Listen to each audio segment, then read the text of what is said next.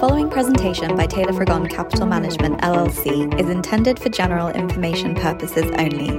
No portion of the presentation serves as the receipt of or as a substitute for personalized investment advice from Taylor Fragon or any other investment professional of your choosing.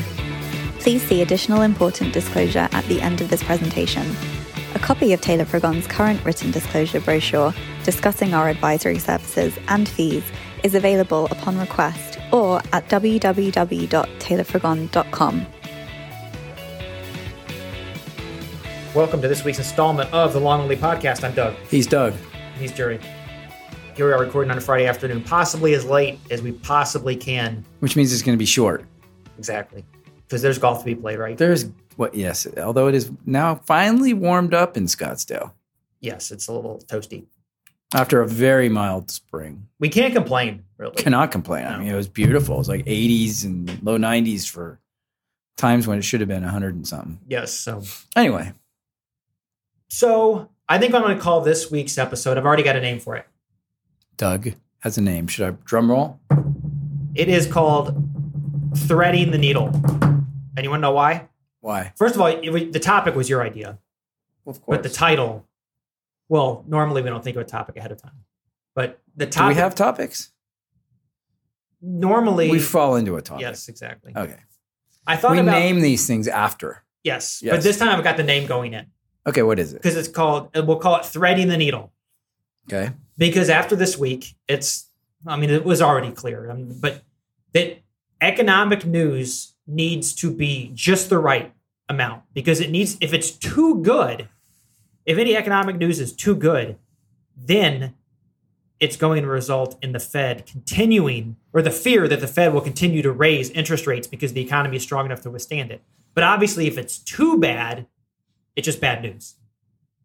Or do you think or is threading the needle even the right term? Do you think we're at the point where it's literally like the news doesn't have to be kind of just good enough? It literally, bad news is good news? I've already got a headache from this question.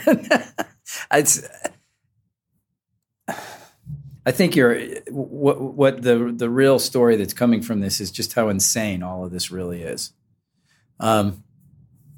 We've been talking a lot in our shop about what it means to be a long-term investor. And you and I had a little bit of a discussion. I've been talking to others. And I have for the longest time said, you really invest for a lifetime. I'm now going to adjust that and say that if you're truly trying to build wealth for your family, I challenge that anybody and everybody who really truly wants to do that, it's multi-generational, which means it's more than a lifetime. It's multiple lifetimes. Well, is evidence we're trying to put our money where our mouth is on that with regard to one of our initiatives. Right. So and this came out of some reading that I was doing recently, and maybe at some point we'll get into the details of who and what and where. But because I've said this myself before, I'm not going to worry about citing where I got this. But the concept of short term is 20 years, long term, intermediate term is 50 years, and long term is 100 years. I love that because at the end of the day, if you're constantly thinking about Connolly Incorporated, as Doug Connolly's family is Connolly Incorporated, and you're looking at the family balance sheet. Sell it short, Jerry. Not at all. The guy's a real estate mogul, I'm learning. Red states, good school districts, even though all school districts stink. That's my secret. Where grapes grow. Where grapes grow? Has always been my Sunbelt? secret.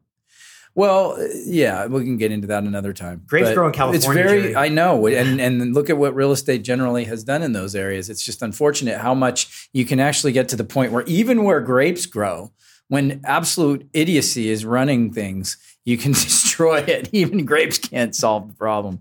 I'm speaking to wine grapes, but I digress. Okay. Why am I going to this big, long dissertation about long term is, at the end of the day, all of this nonsense. I mean, today, whatever. There was an employment number that came out, and it was a little weaker than expected. And at first, the market was happy about it, because it was weak enough that the Fed won't raise rates. Oh my gosh! Like the Fed is actually the lifeblood of the economy.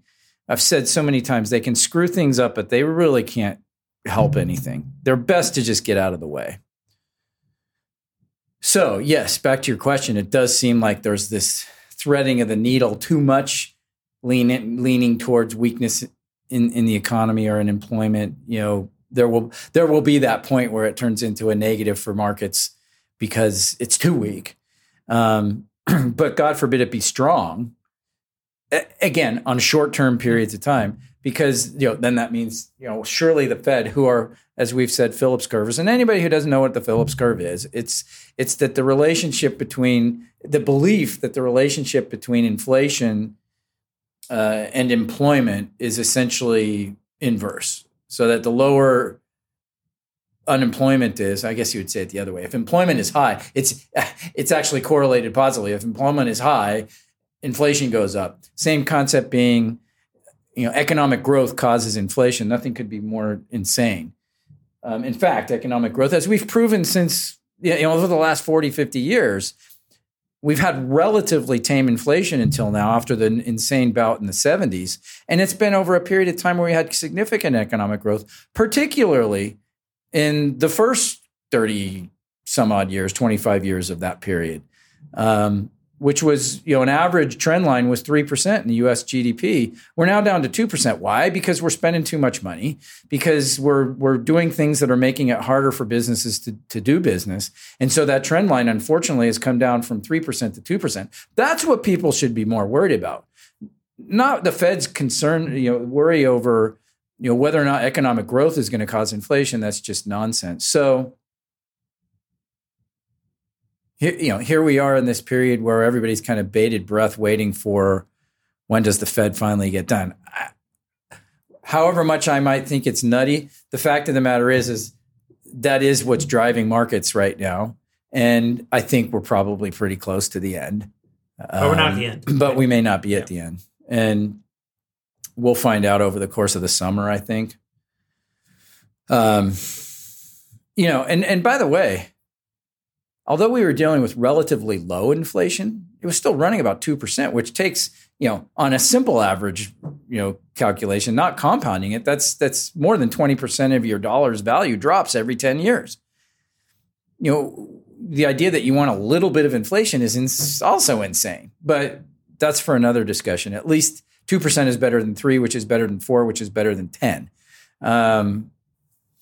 Inflation cuts both, is bad no matter how you slice it. So is deflation. What we want is just a stable value of our currency, so companies don't even have to think about it. We shouldn't even have to think about it. It's just simply it should be a measuring stick, nothing more. And what's it measuring? It's measuring the credit worthiness of your country, of your currency. If you're a good credit, it should just be stable. It should, and it would be just amazing if the entire world were somehow in that mode. But we know what politics are. And because politics are what they are, you're never going to get to that point. So we have to get by in spite, as Dick Taylor said. And we have to manage through these periods of lunacy that go on from time to time. And what did I just say before we got on? This 44-year period where we've been waiting for the economy to blow up so badly that it never recovers. I mean, that was all coming out of the wake of what happened in the 80s when, Ronald Reagan dramatically lowered tax rates, reduced a lot of the regulatory burden on companies. 44 years ago was that infamous Death of Equities Business Week cover that totally infamous. Basically. And they've been waiting for those things. And every crisis that we've had since then is, this is it. No, this is it. No, this is it. No, this is it. This is really it. It being, this is what blows us off the edge. And it doesn't happen. And on the positive side, what we have to be, much of that Reagan revolution, the change in tax rates and general attitude towards business, believe it or not, even as hostile as the current regimes have, or most recent regimes have been, the changes that took place in the 80s are still largely with us, particularly from the tax standpoint. There have been, some backing and filling from the low end of tax rates, but nothing dramatic. And I think that's something, that we have to take into consideration when we're looking at how, in a lot of ways things have been kind of negative right, over the last few years, certainly with the insanity of COVID and the government's inept response to that, not just in the U.S., but around the world. It seems like the tax rates are to the right what the cultural and sexual norms are to the left. It's like they stuck. They're here, and it's going to be hard to move them. It is going to be. Yeah. And look, I'm thoroughly understanding and in the camp of I don't think anybody listening to this podcast doesn't know that we're both just to the right of Attila the Hun. He was an establishment Republican. But that said, I'm fully willing and able to admit that in order for the right to be able to gain more traction, it's going to need to take a step out of a different playbook. The lower tax rates and less regulation isn't the only thing that we can always be preaching about. Well, it's also important to just have some sort of historical appreciation of where you are. Yes, and so I think that's what I'm trying to do. Yeah. Is give that historical appreciation and say, yeah, you know what, it could be worse. And everybody says, oh, well, nobody paid 90% tax rates. Well, maybe, but that was still a ridiculous. They still had to work around it. Yeah, somehow. Exactly, which was uneconomic and unproductive. And so we don't want to end up back in that. We're nowhere close to that, thankfully. Now we got a lot of work to do on the cultural side. I mean, at the end of the day, if we don't have a rule of law, if we don't adhere to natural law, and just have a generally principled approach to the world, it's going to be problematic. And I think that's what's unfortunately happened here in the last few decades, and it's probably been going on a lot longer than that. But that's why I'm saying I get that we can't, the right can't just focus only on tax rates and regulation and spending and all that. Those are things that they need to tackle, but they also need to find a way to get some wins in the cultural wars. Well, yeah, and I wasn't trying to pull it back to culture, but I was just pointing out that every once in a while you get, in some field, you get the goalposts get sort of moved or get reset permanently, and the baseline gets reset permanently. And I think with taxes, Reagan did that permanently. And then again, the kind of the way it would be really hard to go back to that kind of regime. Correct. The only thing, the thing we would like to see if we had a perfect world as far as taxes, is a flat tax. I mean, we'll never get there, but I don't think. But that would be perfect because that gets you out of the whole mode of thinking about any group differently from the other, any industry, any whatever. What do you think the reason is we'll never see a simplified tax code? Politicians. But I mean, but beyond on both sides, by the way, they still benefit from. Do you think it's simply that because it seems like giveies. net, the only people who benefit from this are the accountants because they have job security.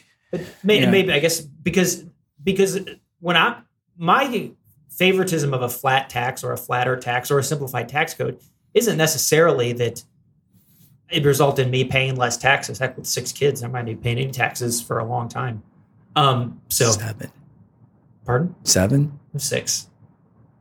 6. Okay. 7 pregnancies, but we lost one. Okay, gotcha. But 7, and we know it's 7, but 6 on the ground. See, I was counting those pregnancies. Okay, all right. But anyway, but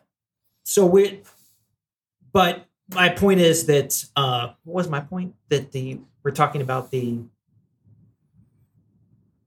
tax regime. Why wouldn't you get to a flat tax? Yeah, why couldn't you get to a simplified tax? Yeah, and my thing is that regardless, even if it comes out in the wash where my tax rate doesn't change at all, I am suspicious of anything that is as complex as the U.S. tax code. Well, I think the ship sailed in, was it 1912 when they instituted the income tax? I think it was 1912. Talk about permanently moving the baseline. Exactly. Yes. So I think the only way it's not going to go away. And I think it's when they came out and everybody boasts of, and it was done on a postcard. Yeah, right. Okay. We knew that wasn't going to last. But is it just CPAs and attorneys who want it so complex? No, I don't think it's, no, because I don't think it's just that. I think it's just the political, having that tax code available to manipulate politically is just too attractive to politicians on both sides. And even if they did simplify it, it would just mean that they would start tweaking it and give breaks to. Which is what happened in 1980s. It did simplify. it just didn't get it all the way done.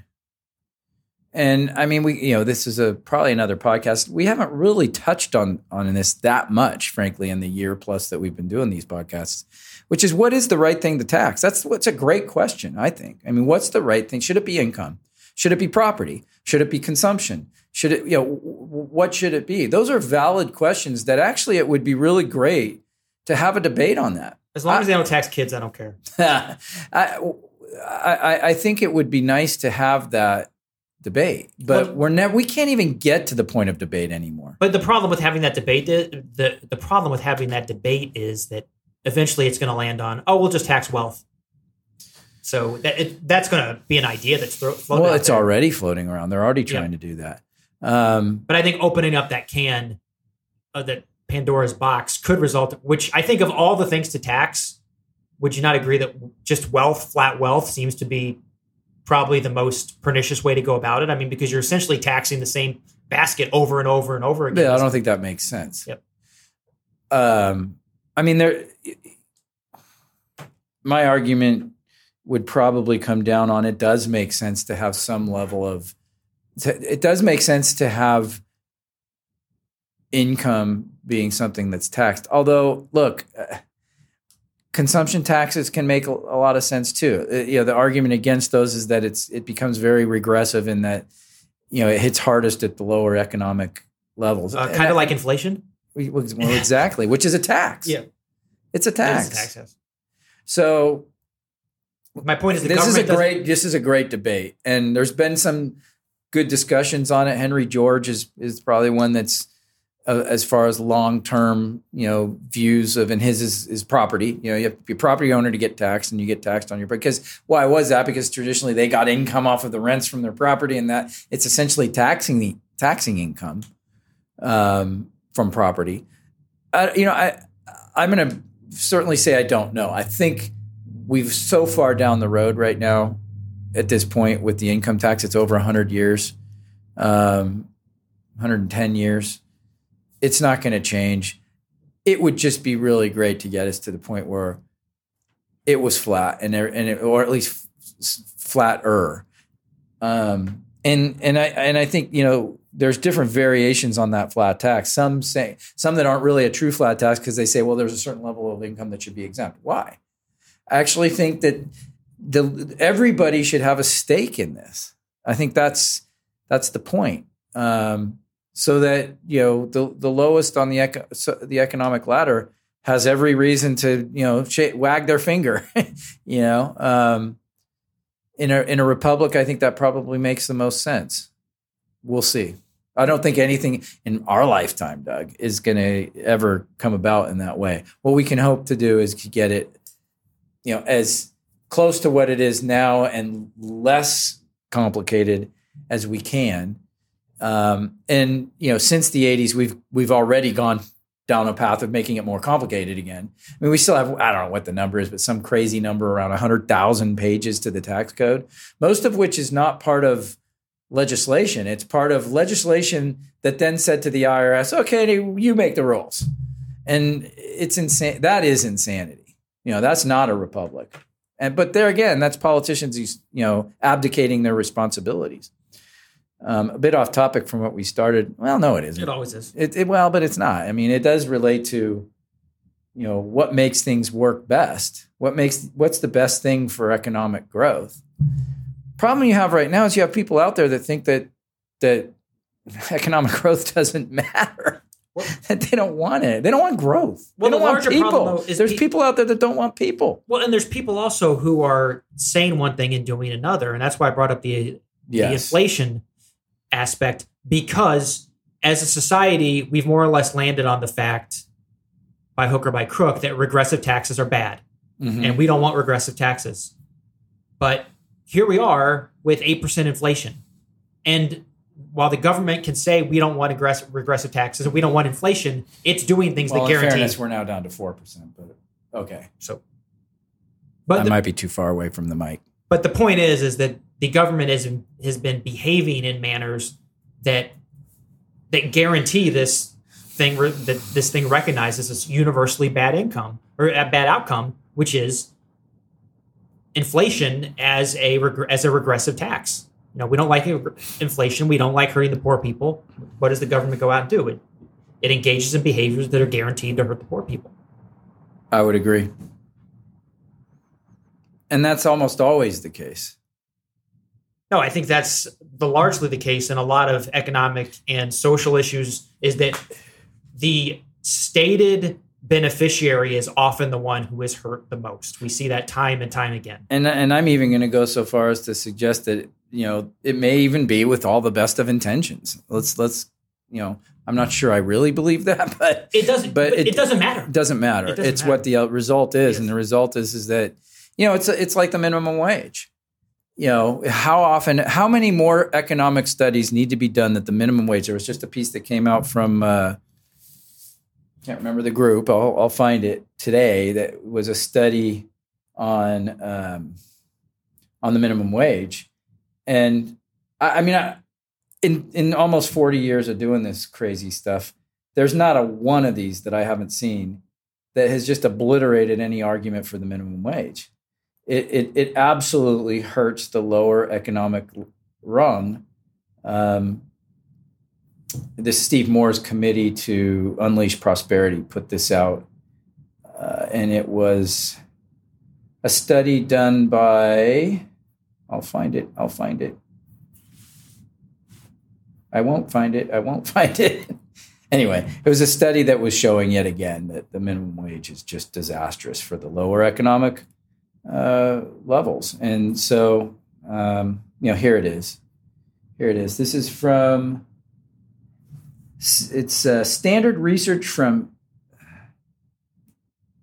the Economic Policy Institute. And it shows all the various wages across different cities, and then shows what level of unemployment they have in those cities. And it goes up inevitably when the minimum wage goes up. So that's just you increase the price of something, and the supply of that goes down. That's how it works. You can't fool Mother Econ. That's one of my high school economics teachers. Did I say that right? You increase the price of something. Anyway, you make it more expensive for labor, and you're going to get less labor. So there we go.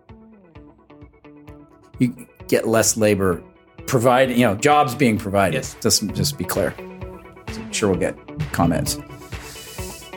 All right. I think that's enough for a Friday. So in the meantime, you know where you can find us, long only at taylorforgone.com. Is anybody finding us?